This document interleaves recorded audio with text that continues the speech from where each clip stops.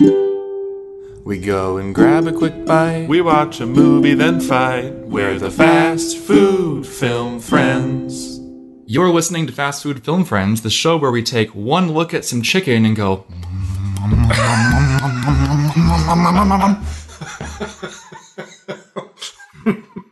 That is correct, and for everybody who's listening who hasn't seen the movie we're talking about today, you are going to be very confused. This week we're talking about Ridley Scott's latest film, Napoleon, while eating KFC's mac and cheese wrap. From IMDb, the plot summary of Napoleon reads as follows. An epic that details the checkered rise and fall of French Emperor Napoleon Bonaparte and his relentless journey to power through the prism of his addictive, volatile relationship with his wife, Josephine. Man, he's got the same relationship with his wife as I probably will with this mac and cheese wrap, I think. From KFC.com, the mac and cheese wrap features an extra crisp fried chicken tender topped with KFC's rich and gooey cheddar mac and cheese and finished with a sprinkle of 3 cheese blend. In the words of Napoleon, destiny has brought us these mac and cheese wraps. Oh, God. I'm a huge fan of KFC. I love their extra crispy. I love their mac and cheese. Are you a mac and cheese guy in general? I like a very small serving of mac and cheese. So if I go to like a barbecue place and they do, a few meats and a couple sides, like I like a little cup of mac and cheese. The people who eat like a full, cereal bowl of mac and cheese, I think are fucking lunatics. So this reminds me of a video I saw recently. A mukbang? That I saw and I said to myself, I have to show this to Kevin in 2 months. NBC. Yeah. Before the most recent or one of the Republican debates, they asked each of the candidates on the campaign trail, what is their favorite meal to have before a debate and after a debate? That's the dumbest question I've ever heard in my life. People said things like enchiladas or McDonald's French fries. For before? Yeah. Ron DeSantis said this. Oh, God. This might actually get my mom to listen. Pre-debate, you don't want to do anything to upset the apple cart. And after the debate, are you ravenous? Are you like digging into a burger, or what are you doing after the debate? We'll let her rip.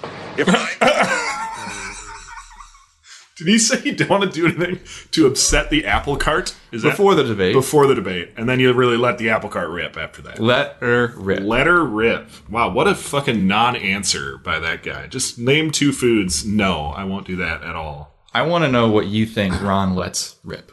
I don't want to know. He lets his feet rip out of those lifted cowboy boots probably, but I don't know what else he's letting rip. I don't even think that guy eats. I just don't. He doesn't seem like a human to me, so I don't know. I can't imagine him eating any food other than with a really dead look in his eye, just staring at a blank wall, shoving French fries into his mouth or something. But I don't know. What do you think that guy eats? I think he hops down to Wendy's. Mm-hmm. He asks for 1 patty, frozen, never fresh. Of course. And just kind of works on that all day. Just gnaws through it, thaws it out as he goes, thaws it in his mouth. One time I asked, I'm not proud of this, I was probably too old to be asking this question, but I had learned about, sous vide and slow cooking meats at very low temperatures, and I asked a question on an internet forum. If I were to just put a piece of raw steak in my mouth, would it eventually get somewhat cooked at a solid 95 degrees or 96, 98 degrees Fahrenheit. And the responses were unkind is how I would characterize them. But then I realized you have to get it above 98 degrees for meat to be good. So would not work. You're in luck because tonight's spoiler snack is just some raw pork. Oh, you know what? Pork, maybe not. But beef, I'd probably go for. A little tartare? Absolutely. So before we dive into that food and movie, we gotta do some nimble news. But what do you say, in honor of our short king, let's do some nimbler news. Some Napoleon-sized nimble news. Napoleon's nimble news. Should we do it in Latin? Nimble news. Nimbler news is the part of the show where we actually review all things new as quickly as we can do. Mm-hmm. That means 15 words maximum per review, except for the name of the thing itself. Mm-hmm. I find this limiting exercise to be good. I think we could use this. I would agree. Based on, I got some feedback over the holidays from my cousin Lars, who said, stop making your episodes 4 hours long, please. And I said, Lars, I'm going to make them longer every time you ask.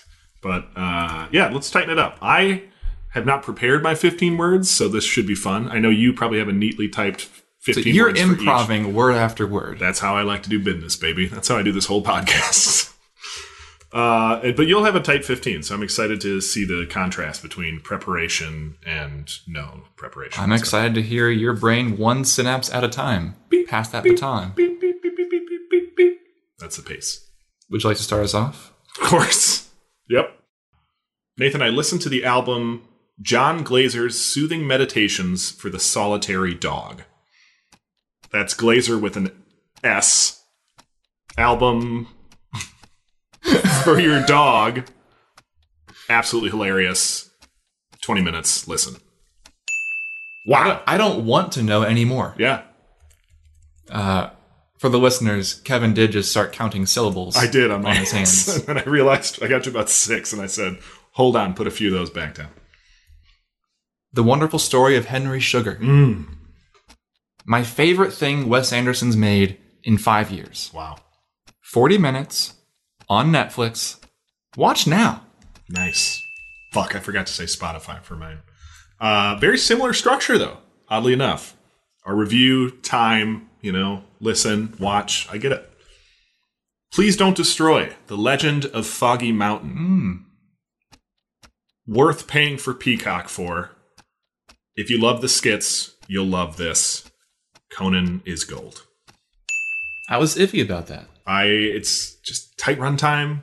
If it's literally an hour and a half long skit of theirs. Like, if you like those skits from SNL, you'll love it. It's funny that kind of like barrier of interest that it. You're saying my recommendation has made you jump the wall to get in to watch this movie, whereas you never would have made that jump yourself. No. Okay. What I mean to say is that if this exact same movie was on Netflix or a service I already have, yes, I would have watched it day one. Yeah. But because it's one I don't have, it's in this weird zone where, like, if I ever do have Peacock, I will watch it. Yep. But it's not enough to sign up even for a free trial of Peacock. Yeah. See, I signed up for Peacock for SNL, so this is a bonus. And I figured $9 a month, that's like, pay to go see a movie. I think a lot of exclusives on there. I had to watch that stupid Five Nights at Freddy's on there, too. You had to? Yeah. Is that your next one? No, I'm not going to talk about that. It's not a good movie. I think just there you said about 15 words. That's perfect. That does not count. The Birds. A stone cold classic that is still terrifying after 60 years. Hitchcock? More like, this rocks. Oh, yikes. Wow. Should have improv'd that one, probably.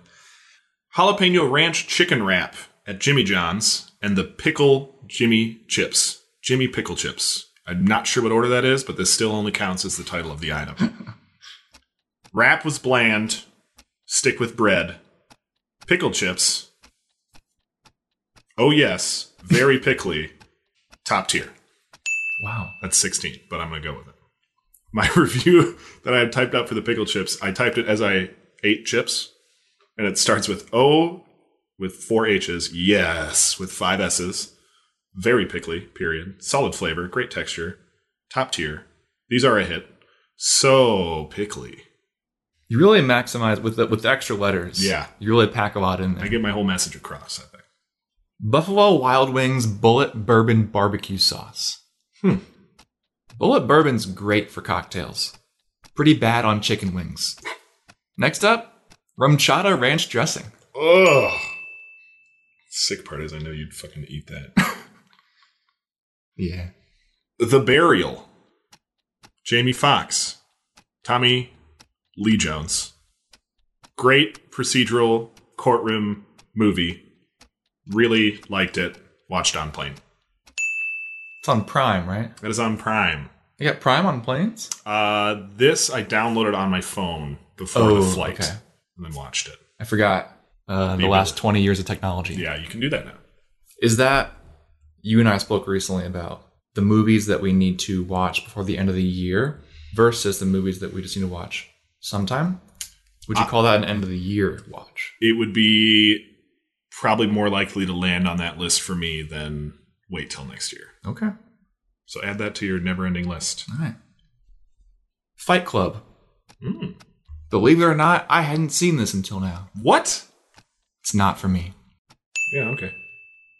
Haley hated it too. Metamucil fiber. I'm now 76, and this shit has changed my life. Take more fiber. Stomach wins. I really like how this show is just a very long record of how what we put in our bodies changes as we get older. Yeah. I mean, they'll study this in the Downfall of Civilization classes. We're going to donate this pod to science. Yep. Priscilla. Ooh. A very good film about love and power. Like Napoleon, but with better accents, mama. Not a bad Elvis. You got a Priscilla? Elvis!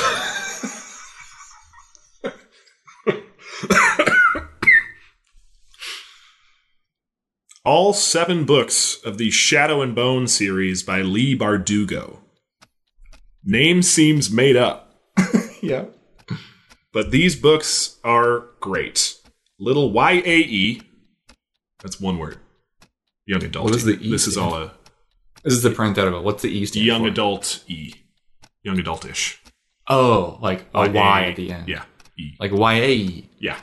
YAE. Like if you looked at it spelled this out, is it'd all say, parenthetical, by the way. This if is it was spelled out, it'd say yay. It would. Well, there'd be a dash. YA in caps dash Y. It'd be yay. Yai. Yai? Well, I would say YAE, like I said, but then you got confused like it was the UAE, which is a very different type of setting. I'm just trying to save on words here, and clearly that did not help. And end parenthesis. Super fun, cool world. Read the books. Watching show next. The Curse on Showtime. Nathan Fielder's unpredictable humor. Benny Safdie's tense filmmaking.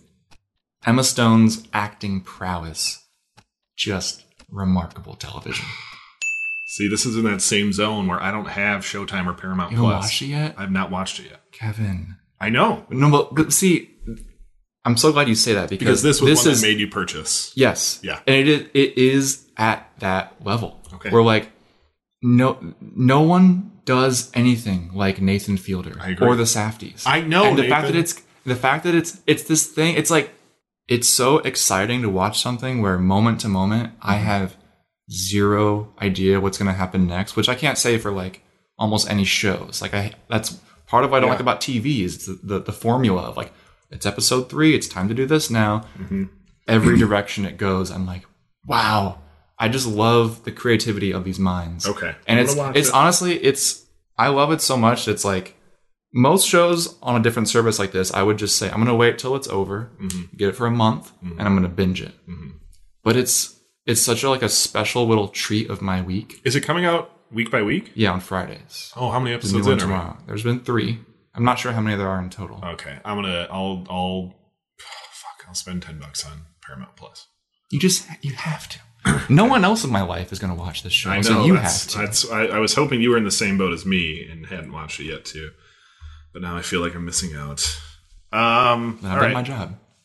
I watched Midnight Mass, Mike Flanagan series on Netflix, as well as The Fall of the House of Usher, the Mike Flanagan series on Netflix. Mm-hmm. After already having watched The Haunting of Hill House by Mike Flanagan, the series on Netflix. Mike Flanagan is a horror genius. Both these shows, I'm skipping of. This is another parenthetical. I'm skipping both of these shows to save words. You see how that works? I said both these shows. End parentheses. You could also cut out these because we all know what the shows are. Both shows. So let's go back. Yeah. Yeah, let's. Mike Flanagan's a genius.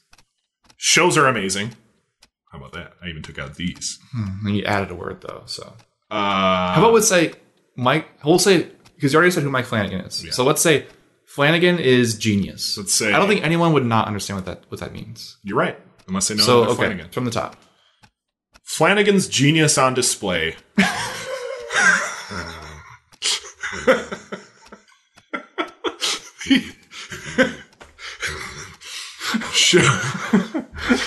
Shows are phenomenal.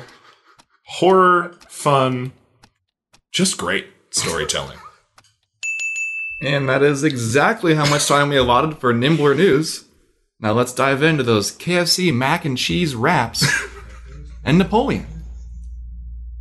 So Kevin, we got these mac and cheese wraps. We also got some spicy slaw chicken wraps just because We're growing boys. One wrap's not going to be enough for me, even if it's stuffed to the brim with some of the most artery-thickening mac and cheese you can imagine. These wraps are stuffed with extra crisp fried chicken tenders topped with KFC's rich and gooey cheddar mac and cheese and finished with a sprinkle of 3-cheese blend. Should we dive into these? Let's do it.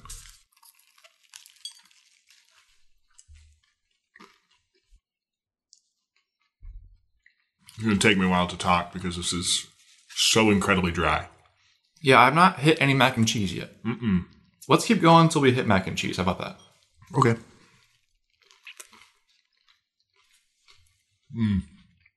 Bite number 2, still no mac and cheese. I'm gonna keep going. I found it. I think I take much larger bites than you. I mean, the mac and cheese does help to moisten it up a bit. I'm conflicted because I'm not going to say no to some KFC chicken. Yeah. But it's about as bare bones as it gets. Very bare bones. It needs like maybe a barbecue sauce, like a barbecue mac and cheese, or just fucking some cheese sauce in there or something, or some tomatoes, or like... I'm thinking even green onions, like something to add just a little, some kind of seasoning. Yeah, because it is bland. Like salt and pepper even seems like it would go a long way on this. Right. Because it is bland, it is dry. And that's, wraps, that can happen a lot. It happened with the Jimmy John's one I tried. Not very good. It's not bad. I mean, once you get to the mac and cheese, it's actually chewable. This makes me think of Thanksgiving was last week. Mm-hmm. And on Thanksgiving, I find myself kind of like creating little concoctions out of like 2 or 3 other foods. Maybe you make a little leftover sandwich with some turkey and stuffing and cranberry or whatever. Correct. This seems like if you were at a gathering and these ingredients happen to all be out there, I'd be like, I'm going to make myself a little like chicken macaroni wrap. That's fun. Yeah. Oh. But that's like the level of standard we're talking. It's just like, this is what I have, so this is what I'll make. I mean, I think if before you roll this up, you put a few lines of sriracha on this. Yeah. That's going to be a hit. I'm looking forward to the spicy slaw one more, I think. We got veggies. We got probably a little, sauce oil to go in there. Well, so this is. So let's scarf these. Okay. And get to that one. All right. All the mac and cheese was at the bottom of mine, and it's getting better with the more mac and cheese that comes in. They need to take after Pancheros and mix it up more. How Chipotle doesn't mix up their burritos. They got pockets of everything in their burritos, but Pancheros, they mix it up before they roll it, so it's all evenly blended. I think you chop up this chicken with the mac and cheese, even just mix it all up a little bit, and that's going to make it infinitely better. But a little sriracha, oof. You think chop it then fry it, or fry it then chop it? Fry it then chop it. We get all the little crumbs and crusties and everything. But yeah, I think between that and just like a chicken tender meal with mac and cheese as a side, I'm probably going to go with the meal. I don't know why. I was expecting them to do something with the tortilla, but it's toasted or something. It is off the shelf. Yeah, this is just a tortilla. Very basic white flour tortilla. Yeah, which I'm a big fan of eating those plain at home. I do it all the time. You and I like the cheese roll up from Taco Bell. Oh yeah, but see, they toast the tortilla. They're doing something. It's not just a literal pull it out of the bag and put some cheese. I mean, this is KFC's. I would assume their first interaction with tortillas, so they just might not know their way around them yet. Give them a couple of years. God, mac and cheese. I'm thinking we start our own mac and cheese burrito place. We grill the burritos, in a press once they're wrapped and rolled. But then we have it all chopped up on the inside there. Chicken, we got a barbecue mac and cheese chicken, maybe some pulled pork. We got a south of the border one with some salsa and maybe some, I don't know, what kind of meat would go in there? Some barbacoa, some beef. And at the checkout, instead of upselling cookies, we have some Metamucil. Yes. Oh, God. You're going to need it.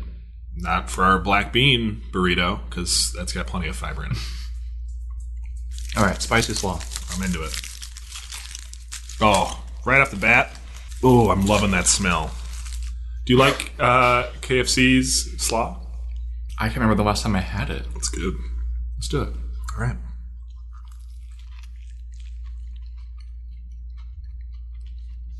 Real quick.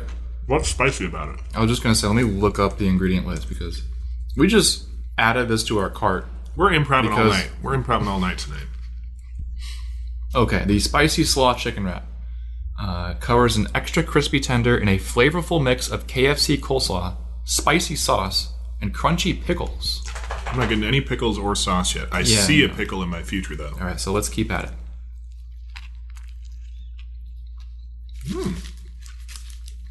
Oh, yeah. So there is more going on here. Mm-hmm. But honestly, this needs some cheese. Cheese would be good on it. Yeah. It needs a little something, like... A little cheese would go a long way. The spice is actually, it's not too weak once you get to the sauce. Texture of this one's a lot better, though. The whole, moisture alongside the crispy chicken wrapped in a tortilla makes so much more sense than just, mac and cheese. It does. With some chicken. I think, again, they need to chop this all up and mix it up, though, instead of just rolling it all up like this, because I'm sick of the pockets. So, their third chicken wrap is just a classic wrap, but it has crispy chicken tender, crunchy pickles, and creamy mayo. Maybe that would just be the best one. Yeah, that'd be for me. Because you get the pickles, but also the mayo. Maybe that's just the balance that we need. Yeah, could be. Because when I said this needs cheese, I feel like mayo also would be it just needs a little bit of something creamy. Yeah. But yeah, I don't know. Overall, between these or the BK ones, which one are you picking? I like KFC's chicken more. Mm-hmm. BK they've got the veggie mix. Yeah. On point. I think what we're getting at is kind of the paradox of what the thesis of this podcast is, that we review interesting things. Yes. Right? We don't just go to McDonald's and say, oh, we're going to review the thick burger. Yeah. So the mac and cheese wrap is a fun, noteworthy thing. Agree. And as we talk through this, we pretty much agree. The regular wrap is probably actually the best one. Yes. And we're getting the worst version of this. Yeah. What do we do about that? Does it matter? Nothing matters in this terrible life we live, Nathan. No, I don't think it matters. I think, we might have just saved 1 to 10 people from making the same mistakes we did and not getting all 3. Because I think all 3 is the way to go. I honestly think if you were to take all the fillings of all 3 wraps, put them into one bigger tortilla. Yeah. Chop them up and roll them up. That's what I'm saying. You need the cheese and the spice and the mayo and the pickle. Yeah. You want all of it. I want it all. But, sometimes you just can't have it all. Why haven't we just ordered a restaurant's entire menu and just put it all in a blender? Why don't we record ourselves eating it too and just start doing mukbangs? We'd probably make more money. Because we're not greedy, Nathan. It's a passion. It's a project of love. We do this show to lose money. That's right. That's right. That's why we do it. To tell people what not to eat. You know what I just found out, Nathan? And I know this might be an abrupt transition, but you still have your snack wrap left. Mm-hmm. Ridley Scott directed Matchstick Men. Yeah, I've never seen it, but I just recently learned that too. I love that movie. I loved it as a kid. One of my favorites. Nick Cage, Sam Rockwell, and the girl I think turned out to be somebody kind of famous. Alison Lohman. When you think Ridley Scott, there's 5 to 10 classic movies that come to mind, but then when you really go through his filmography, you realize he's done so much stuff that it makes you wonder, does he not have as much of a fingerprint on his work as you think? Because how is it there's all these things that you don't even realize? You can't say the same for Scorsese or David Fincher. Yeah. Or Tarantino. They have, it's unmistakable. Yeah. I think he likes to take shots. House of Gucci, it still blows my mind that he made that. But he took a shot, And it seems like he just doesn't. Not that he doesn't care about his craft or the things he makes, but he's going to make the movie he wants to make, and he doesn't really give a shit what people think about it. And he will say that literally on his press tour. He will absolutely come right out and say it. I believe he was told about the French having criticisms of Napoleon, and his response was, the French don't even like themselves. Which, the guy's not far off. I love that about him, though, because his movies are really unapologetic, and he doesn't compromise things stylistically, I feel like. With The Last Duel, that's a movie that, A, was super long, B, was in a format that I don't think a lot of people liked, but he stuck with it and just made it, and he made a great movie, in my opinion. I think part of why maybe his signature style isn't as prevalent is because he doesn't write many of his movies. Yeah. Unlike many of the most acclaimed auteur directors who, they're writer-directors. Yeah. They put their stamp on a story. Yeah, he hasn't written any of them, it looks like. Which is interesting. But I think he's got a good knack for taking other people's writing and translating that really well to the screen and how they wanted it to be. Otherwise, he wouldn't keep getting all these projects with great people. So this movie is 2 hours and 38 minutes long. It is. We saw it in IMAX together. And right next to each other. You just so happen to be there. Mm-hmm. Soon, there will be a 4+ hour director's cut on Apple TV Plus. Will you be watching that? Mm-hmm. And why or why not? Great question. I want to preface this by saying I still haven't watched his director's cut of Kingdom of Heaven, which I think is another 4-hour long version that he thinks is like a significantly better film. Well, I think everyone thinks that. That was a movie that people hated until the director's cut, and people like it a lot more. Yes. Yeah, so maybe the same will happen. Maybe maybe not. If the 4.5-hour version of this movie comes out on Apple, I want to have a party, have people over to watch it, because I adored this movie. And I mean, it's 2.5 hours long. I was going into it very excited, had heard a few things, like you said. Me and you both said at the end, like, I really wish we wouldn't have known anything about it. Because I think a lot of people are going into this movie expecting a battle epic like Gladiator, or like, trying to think of a good medieval, like Braveheart or something, that really focuses around him and the battles, what he does, how he's a tactician, things like that. And this is not that movie at all. Parts of it are that movie. But a lot of parts of it are the farthest thing from that type of movie. And I'm sorry to cut you off, but to anyone listening, if you're interested in seeing this, I would say pause this right now. Yeah, I would agree. Right this moment, because we're about to explain why it is not that. Yeah. And I wish that I didn't know those things going into it. So I would just say, yes, if you want to see it, pause it, come back.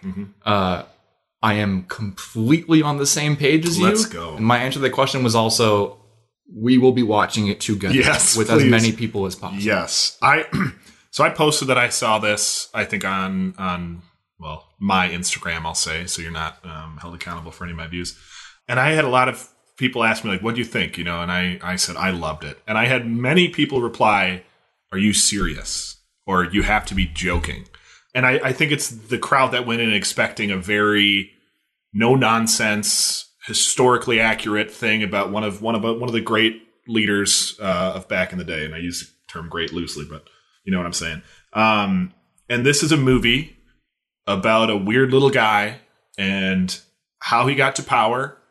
But a lot of it is about him being a weird little guy. And I think those were some of my favorite parts. And I think in the theater we were in, it was us, and then it looked like everyone else was about 40 years older than us, for the most part. And I was glad I saw it in a theater, because I think a lot of people, if they watch this at home, they won't hear the other people laughing. Like, it was really nice to have a bunch of other people laughing at these parts, because not everyone in the theater was. And I think if I was the only one laughing, I would have been a little more uncomfortable. But I was glad that other people were kind of in on it. And because you all had this collective experience of, is this supposed to be funny? Yes. But once you get past that and you realize this is a comedy, 100%, then it is a blast. It is so much fun. And I think that is what's really making people not like it, is they're not expecting it to be a comedy. It is a movie to explain how one of the greatest leaders in the world wasn't that fucking great. He knew which way to point cannons, and he was a creep. And like, boom, done. And he could barely talk to people. Like, he was very not great at talking to people or diplomacy or anything like that. And it's so much fun to see somebody like that shown in this light, instead of just like glorified or demonized as this little guy often is, unfortunately. I think it's so much fun to just be like, yeah, he was probably a little fucking weirdo. Like, it's just the things. And I've read a lot about how he didn't even make Joaquin audition for this role. He let him kind of run with the character.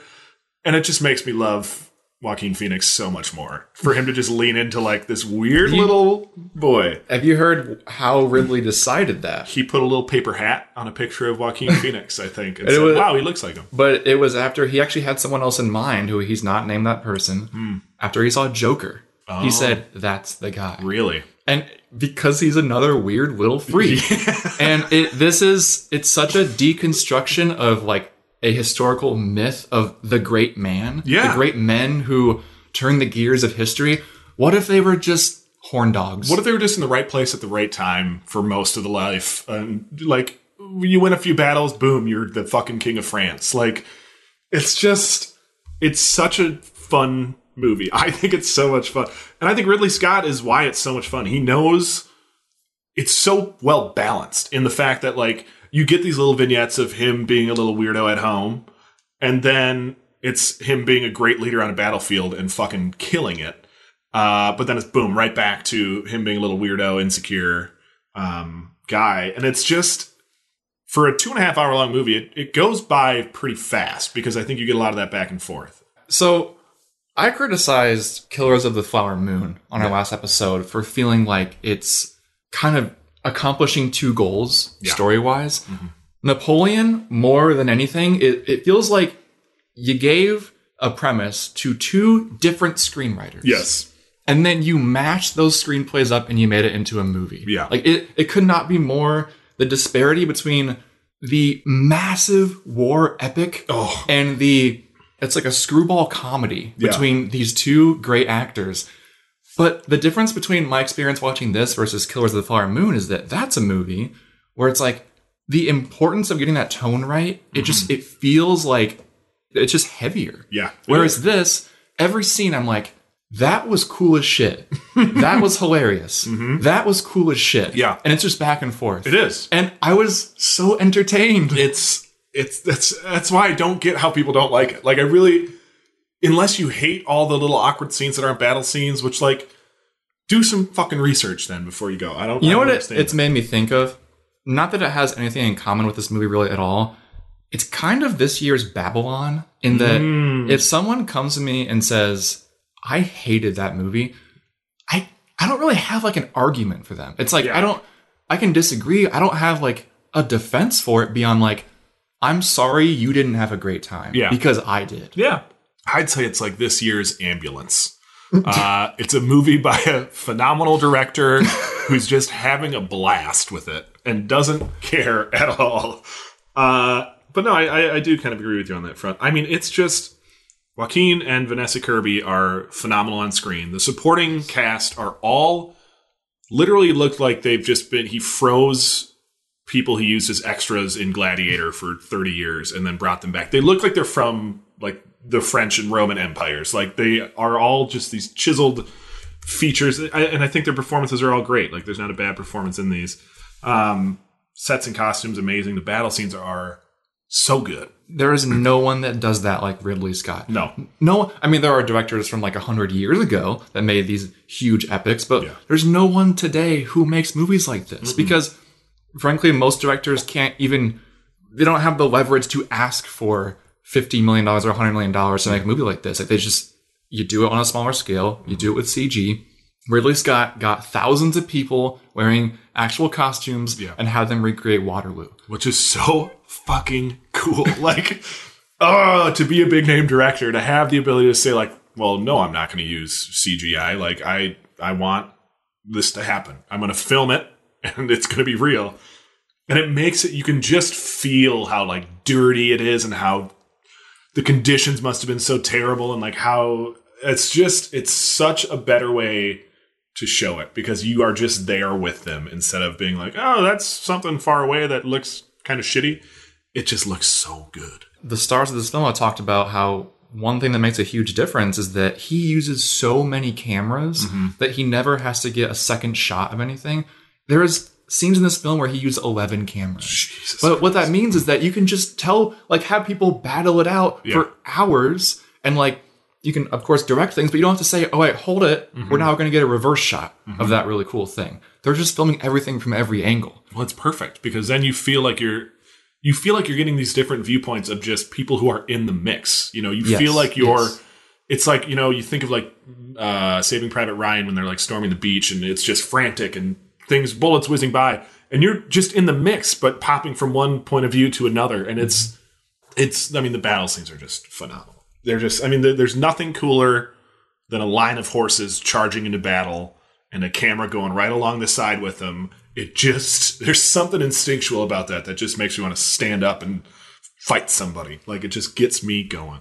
You mentioned the cannons. Yeah. Now, I'm sure we could look up the actual history of Napoleon's relationship with cannons, and then you could learn why that was his thing and no one else's. But just based on this movie, I want to ask you, why do you think no one else had cannon? Is it really just that I think he had cannons and no one else did? I think he saw their importance and had enough power to force people to carry and transport huge amounts of cannons out to the middle of fucking nowhere to win a battle. I don't think a normal general can say, well, we need to bring the cannons, because they'd be like, who the fuck's going to carry them? I think in that sense, this sounds sarcastic, but I'm being serious. He kind of is like a tech bro who like has the advantage of having a new tech first and just becomes a billionaire off of that. Yeah. I think in one of the first scenes, cannons are a huge part of it, but the type of thing they're shooting out, he says we need mortars instead of cannonballs, which, they shoot above boats and explode and rain down fire instead of just a cannonball, blowing a hole. Yeah. And it's stuff like that you're like, oh shit. Yeah. A lot of, I didn't know that they were launching that shit back in the day. I've watched a lot of pirate movies, normally just cannonballs. And he's even, the cannons, it's to the point that it's a running gag. It is. Where every time he's faced with a problem, cannons. Like the cannons. I won't go into specifics, but there was a moment when it's like, camera's pointed this way towards impending danger. Yeah. Camera pans the other way, and there's cannons. It pans back, and it's just... Danger's gone. And just blood-stained ground, people are destroyed. Yes. I mean, that is comedic filmmaking, and it's so... Well, he even says at one point, like, I know where to aim cannons, or like, I may know how to aim cannons. Yeah, he like criticizes basically the geometry of other people's cannon aim. Yep. He's like, they don't know where to aim the cannon. It's like, I do. Can it be that hard? But just this guy knows? But that's the thing is he says, I think the line is like, I just know where to point cannons. And that's, I sometimes I can't, translate that to other people.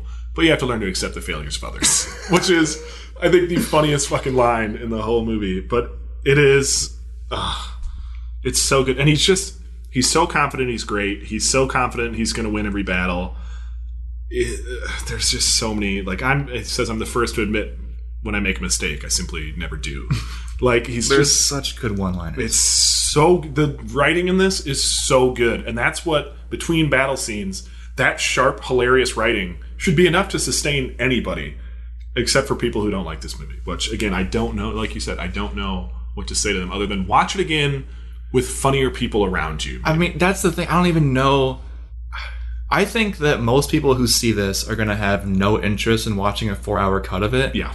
I cannot wait. I can't wait either. Because and there's been hints at what more there is that we're going to see in the director's cut, and it's a lot more of Josephine. Good. There's like specific stuff that Vanessa Kirby has talked about that they filmed that sounds great, and let's go. I can't wait for it.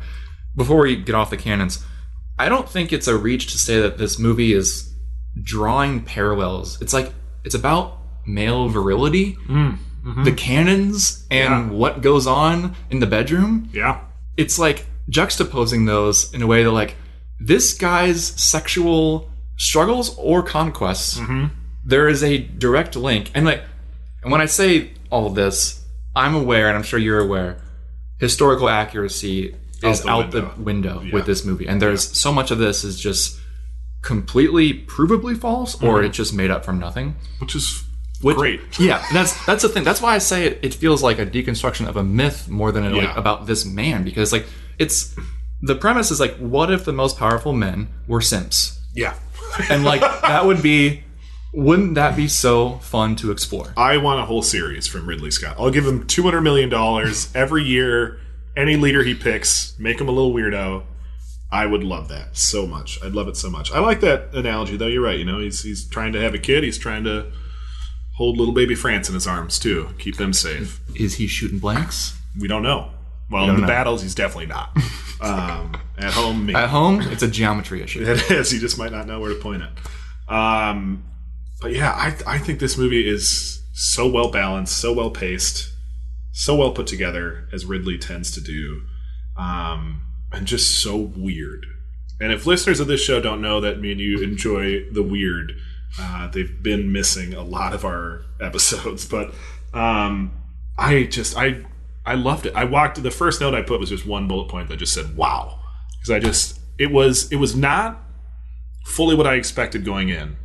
I thought it would lean heavier towards the battle and have like a little bit of weirdo stuff, but it's like a even split. But I walked out happier than I think I would have if it was more battle oriented. Yeah. It actually kind of made me think about, I mentioned it kind of jokingly, but Priscilla, I don't think you've seen that yet, have you? Yeah. That's a movie that completely omits one point of view, right? It's about Elvis, but also not at all about Elvis. Yeah. And that's a bolder creative choice. I do think you could really literally just cut this movie down to like an hour and a half version that's just like the Josephine and Napoleon stuff, and probably would be like a bolder choice just to do that. But at a point, you just have to say, like, we're making a movie about Napoleon, and there's all these great historical events that kind of have to be in this movie. Yeah. You know, so even though it feels like two different things put together, I'm digging all of it. Yeah. And I'll take 4 hours. I mean, I would be happy if you were to have released a 2-hour Josephine and a 2-hour Napoleon same day. I mean, that's like The Last Duel, if you remember. Yeah. Like the different portions of that story were literally written by different people. Yeah. You mentioned you and I love weird. Another thing that you and I both love is commitment to a bit. Oh my God. And one of my favorite things in the world is when you see... Maybe we're watching like SNL and you see somebody pop up and you can tell their costume took somebody days to make and they have one line. Yep. And even if that line's dumb, it's so much funnier knowing how much work went into that moment. They've been in makeup for 4 hours getting their prosthetics put on and stuff. And the fact that they spent so many millions of dollars recreating these exquisite costumes and ornate buildings just to set the scene for Joaquin Phoenix to be like, Destiny brought me this lamb chop.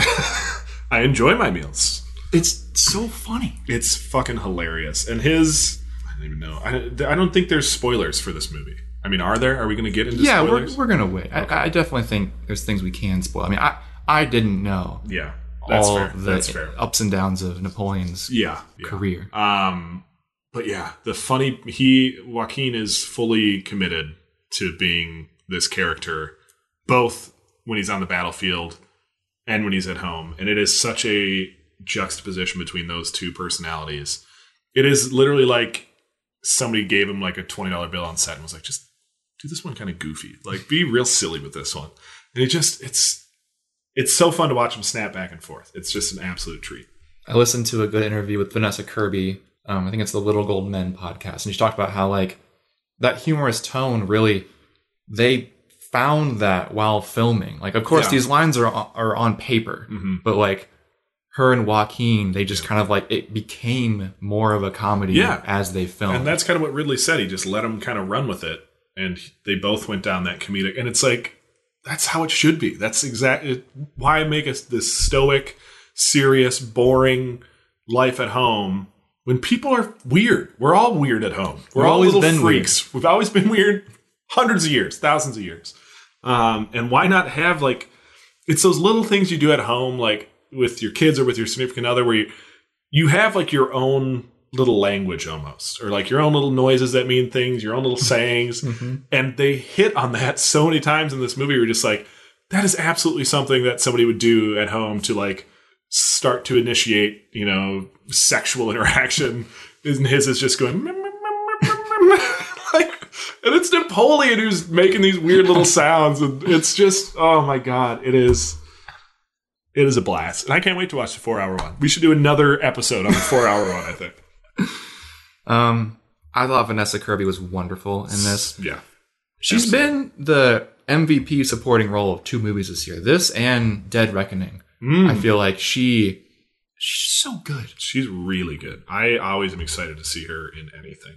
I think her performance in this is, she goes through quite the arc herself, and it's fantastic to watch. So I would love to see her get some recognition. I don't know if she will, but very good performance by her. Yeah, something tells me this one's going to get lost in the mix. Yeah, so Oscar-wise, what do you think will happen? Nomination? Maybe costume or like production design. Yeah, those are the 2 I wrote down. I doubt anything else. I would love to see Joaquin get nominated for this, but I don't see it happening. Her, I could maybe see, but I don't know. You think she'd be lead actress, or do you think she'd be supporting actress? I think she'd probably be lead actress.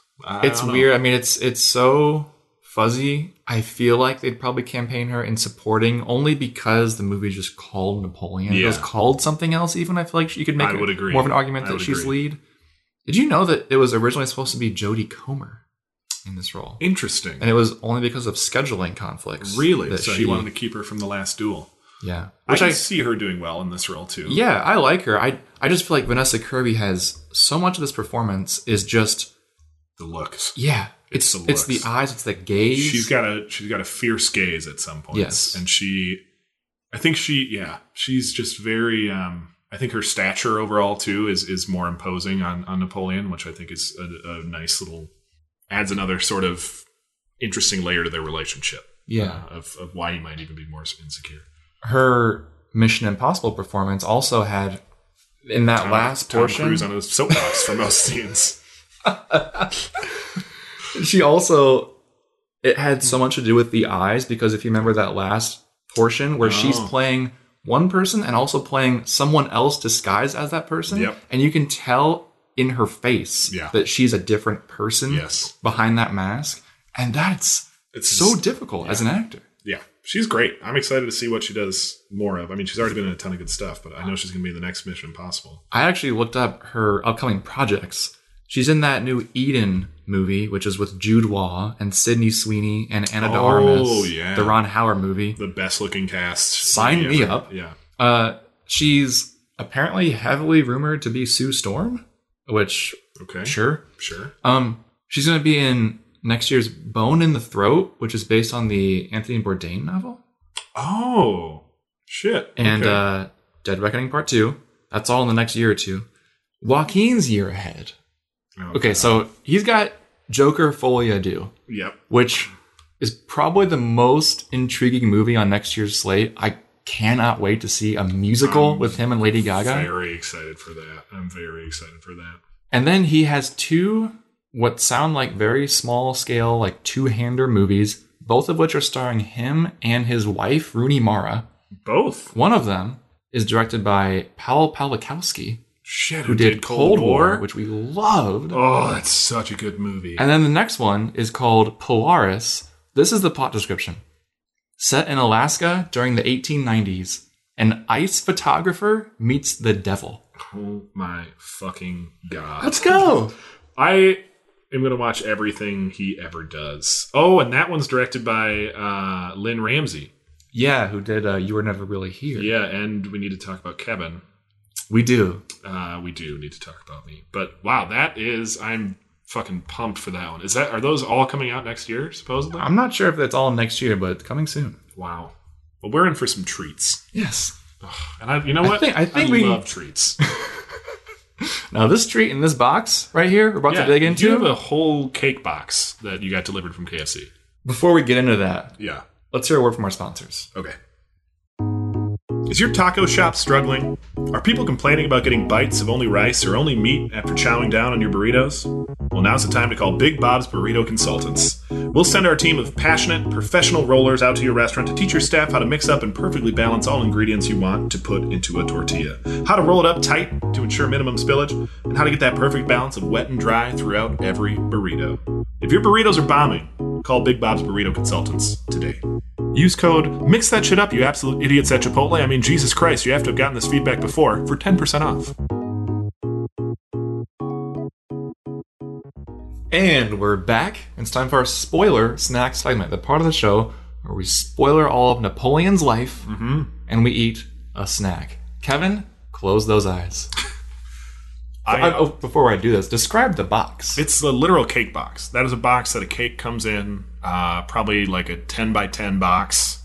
About 3 inches tall. About 3 to 4 inches tall. Sure. Yeah, we'll give you 4 on a good day. Yeah, I would guess it's something in a pie tin, probably a big ass cookie. All right, now close your eyes. Okay, because it's not cake. Fuck, they do cake, don't they? Before you open, if you look down, you will see a surprise. Once you see it, you will always want it. Oh, it is a giant cookie? It's just brownie? brownies. It's brownies? It's an entire It's a very pan of brownies. unsettling color. It is it's not quite brown, it's more flesh colored. And that's why I was like, is that a cookie? Is that a brownie? Is that Imagine if you mix the color of brownies and blonde brownies. Yeah. Right in between. That's the Yeah. color of these brownies. and they look raw? These are raw? Yeah, I did specify Is this raw. like a take and bake situation? That's a lot of brownies. What do you say we cut some up? Ah. Nah. All right, yeah, I guess we could. So, you guessed that it was raw. I think it was actually probably baked weeks ago, based on how it is falling apart. Yeah, it's a little stiff on the top, but it feels very Hey, moist it on does me. feel really moist. Put that there. So, to be clear, the middle is that nice dark brownie color. Yeah. It's just the top is like a thin is layer very of crunch.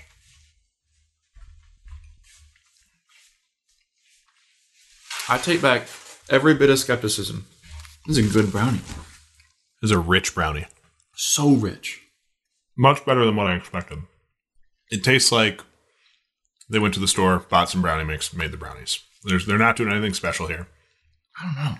You really love it, huh? Good brownies. I mean, it's brownie mix. I'd but say like, they're good brownies. I wouldn't say they're good brownies. I'd say they're good brownies. it is that perfect texture level where it's like Crunchy just- and soft.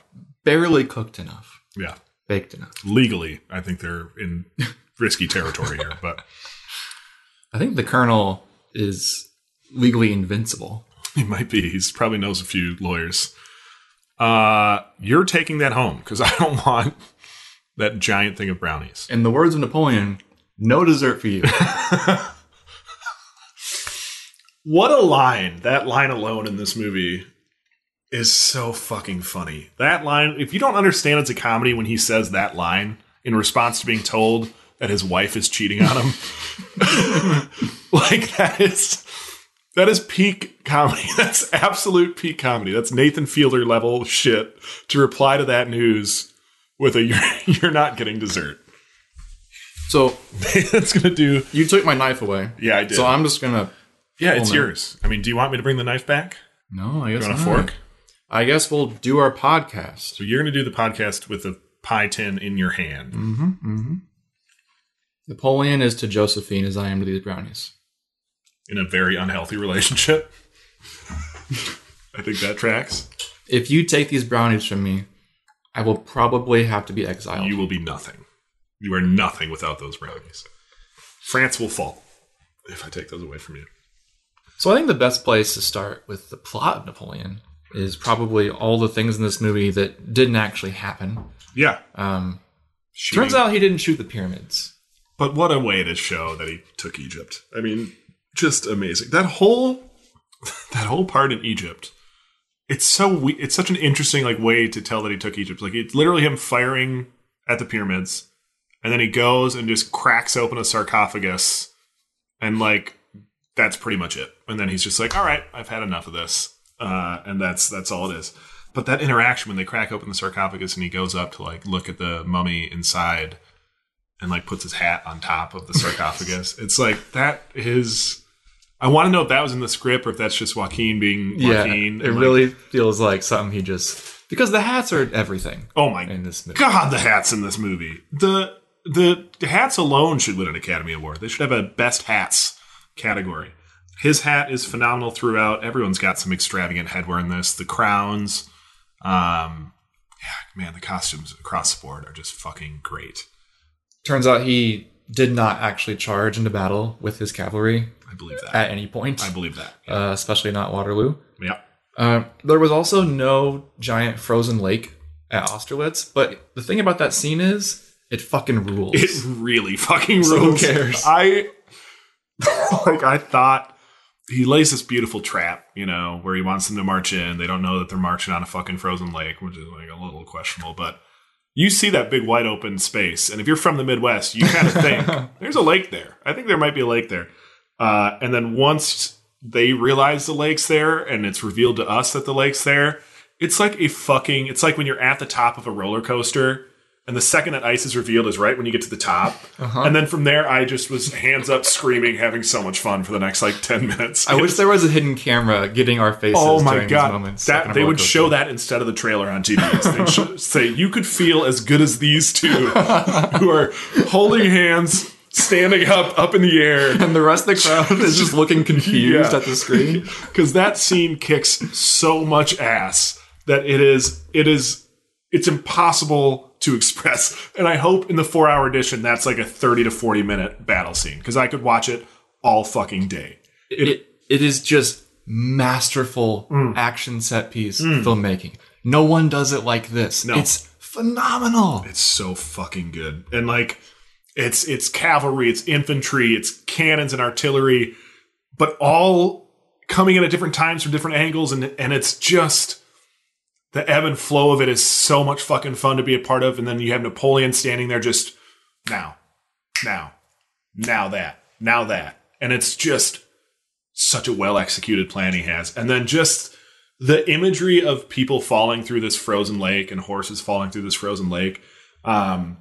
Ridley Scott said himself he'd never heard an animal that used rubber horses, which look astoundingly real. Yes. That was my thought while watching it. I'm like, how did they do this? Yes, but it was, some of those shots, when you first break through the water and you get, a horse or a soldier that falls in, and then the blood comes in after, and it's this beautiful, it's just so fucking gorgeous. And it's such an ugly thing to show, but to make it that beautiful is astounding. It's just, that battle scene might have been the peak, other than the weird stuff for me in this movie. I ate that up and will happily watch that 45 more times.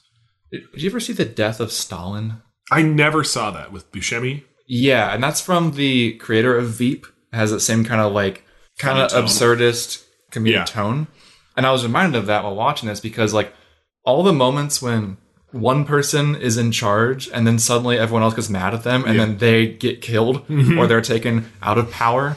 When you're in constant revolution, it's just insane. And in the scene when Napoleon is about to be, killed or removed, he runs out, just convinces some soldiers, hey, they're trying to kill me. Yeah, they're traitors to France. Yeah. And then the soldiers come in and he says, want to vote now? Yeah. It's so... Him running away from them is so funny, because it just shows how much of a coward he might have been or probably was. He's just running for his life from a room of 20 diplomats who... sure, might want to kill him. But he hits the stairs, falls down the stairs, gets outside.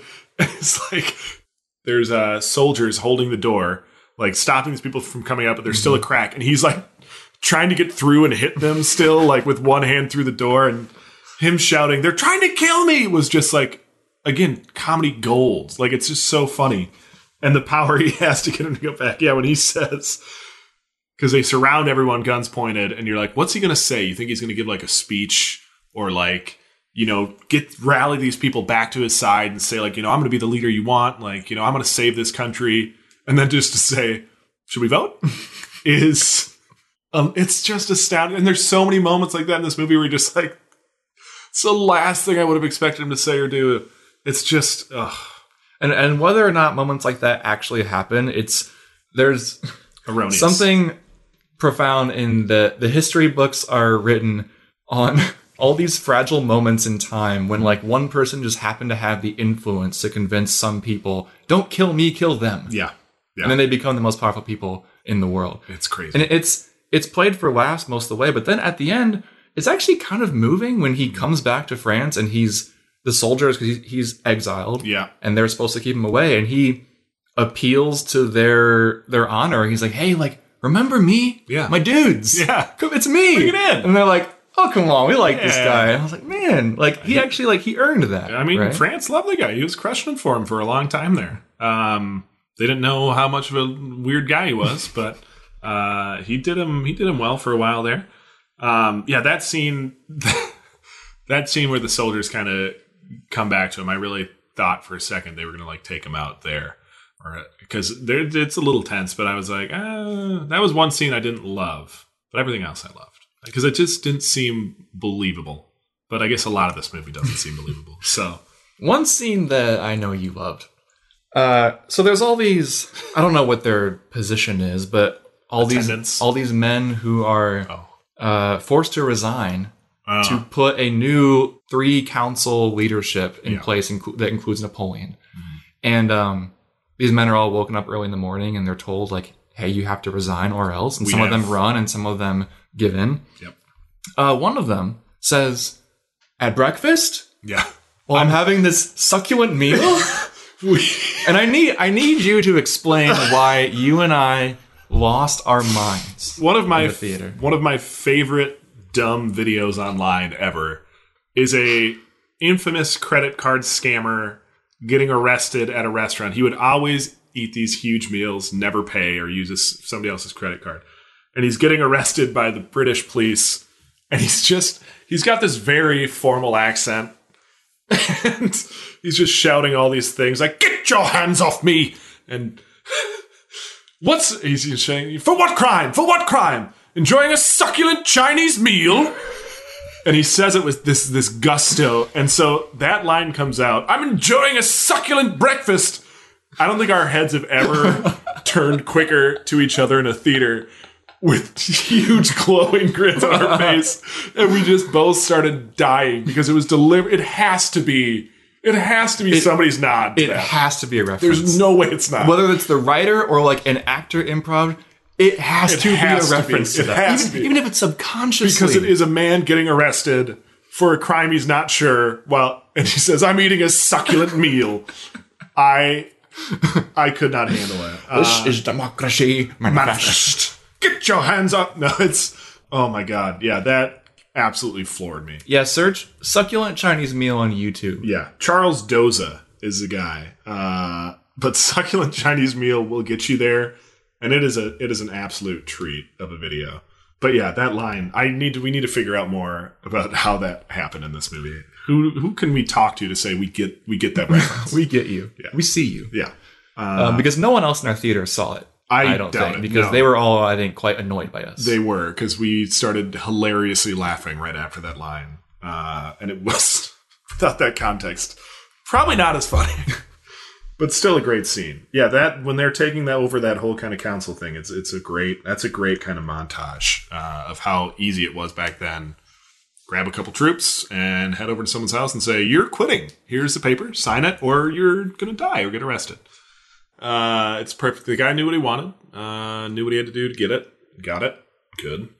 It is, yeah, I feel like how they deal with the timeline, like the jumps from bit to bit, like, going from a huge battle to like these little political moments or these intimate moments with his wife. I just really like how they move it forward, because it's never like we're moving 2 months every time, or it's either big life events or big interpersonal events or things like that. But it's not just like a set kind of pace in that sense. It feels like there's no extra meat hanging on it. It's pretty well trimmed, but apparently there's an hour and a half of extra meat. I think the scope is so big that I'm sure the 4-hour version of this will be just as enjoyable. And also, like I said, you could have cut it way down and it would have still been very enjoyable. It's like, there's just so much there. There's nothing in this movie that is so essential that you couldn't cut it. I mean, maybe some of like the big battles and things like that, but it's like, so much of this is like frivolous. Yeah. It's almost like slice of life. Like, here's just what life was like in their kitchen when they were just talking about something. Mm-hmm. But I get why people will be frustrated that this doesn't feel like a movie where they set out to do a very specific thing. It feels like one where they just set out to kind of explore ideas. I fully agree. And I mean, that's got to be huge props to Ridley Scott for saying, we kind of know the story we want to tell. Let's just see, how these little vignettes and how these little stories go. Like, we'll put it together as we go. And what a great way to make sure you have a 4-hour director's cut, because you probably have 16 hours that you could put together in this movie. But God. And I'm sure the editor is like, holy shit. Yeah. What do I do with this? Yes. But God, it's just, I love that everything is not a major monumental thing. Like, that's why I like it. Just humanizes them so much. It's just good. Do you have much left to say about this? I mean, no, I mean, that's the thing. Like, there's not a ton of spoilers He dies in the end, throwing fruit at children, just like he always liked to. I think the last 20 minutes are some of my favorite scenes with Joaquin because he's past his prime, obviously bitter about it, and asks two little kids who burned Moscow, and he's like, we did, and I did, and they go, oh, I heard Russia did themselves, and then he just is throwing grapes at kids. I mean, who told you that? Throwing grapes. It's just so fucking funny, and how even though people know he's this weird guy, the soldiers still respect him. The kids from the other side, when he gets exiled, are fascinated by him and talking to him in the back of the room when he's eating breakfast on that little thing. He is a fascinating guy. Everyone around him knows it. I guess we still know it now, but it's fascinating isn't always a good thing. He plays it like an old guy who used to play in the NFL or something, where it's these kids don't know how great I was. Or someone who was once a great singer or actor. It's their time has come and gone. Yep. No matter the glory they reach, a time will come people just don't know that. But they'll know he was a little freak. I'm glad that we do. I'm glad that we do too. And now I'm just going to think every conqueror was kind of just a little weirdo at home, which is probably true. I think there is truth to this idea that he couldn't stay away from France. Yeah. He could have stayed in exile, right? He could have just died pretty happy. Yeah. But he's he thinks that France needs him. Yeah. But much like Josephine, it's actually that he's nothing without France. Mm-hmm. And he has this bottomless pit in his soul that isn't full unless he's conquering. Yeah. Whether that's people or land or whatever it is. If he's not doing that, he's not fulfilled. And that's what drives a man like that to become one of the most powerful men to have ever lived. He just likes to be in charge. Big boss man. Yeah. I don't have much more to say about it. I loved this movie. I think most people will if they go into it with an open mind, which most people in this world are notoriously great at having. It's divisive, clearly, based on the reviews I've seen so far and some of the ratings. But if you go into it just wanting to have an absolute blast, I think you're going to have an absolute blast. I don't know how you couldn't. I'll leave you with this, Kevin. Yeah. Napoleon's last words were, France, the army, Josephine. When we record our final podcast, what was food, film friends, giant brownie? No, frozen drinks. Wait, what is it? France. What's the second one? He says? Army. The army, Josephine. So it would be cinema. There's no good way to do it. We need an army. Is what we need. Who is our army? Is the question. Yeah, to the listeners, apply now. Yeah, arm yourselves. Let's go. Arm yourselves with crispy chicken wraps. Yep. Brownies and frozen drinks. And then we could take over the world. Who's our Josephine? Arby's? I think so. The last word would definitely be Arby's. Meat Mountain. Oh, God. With our last breath. I'm so excited for 4 hours of this movie. We have so much to look forward to. And if you, listener, want more to consume, there's at least 4 hours of this podcast sitting out there on Spotify, Correct. Apple Podcasts, or anywhere podcasts are found. That's right. If you want to support the show, if you like what you hear, leave us a review wherever you're listening, or grab some of your very own Fast Food Film Friends merch at fastfoodfilmfriends.com. You can find Kevin's hot takes on Instagram That's at right. Fast Food Film Friends, Twitter at FFFF Podcast, or email us at fastfoodfilmfriends@gmail.com. Let us know what you want us to do next time. It's going to be time for us to recap the year soon. There's a lot of movies coming out in the next few weeks. So there's literally more movies on my watch list than there are days left in the year. Correct. Yeah, it's not a good So sign. we're definitely going to get through those lists. I've been watching a lot of really dumb TV lately, which is not the move. But we'll see if I can turn it around. Until next time, farewell.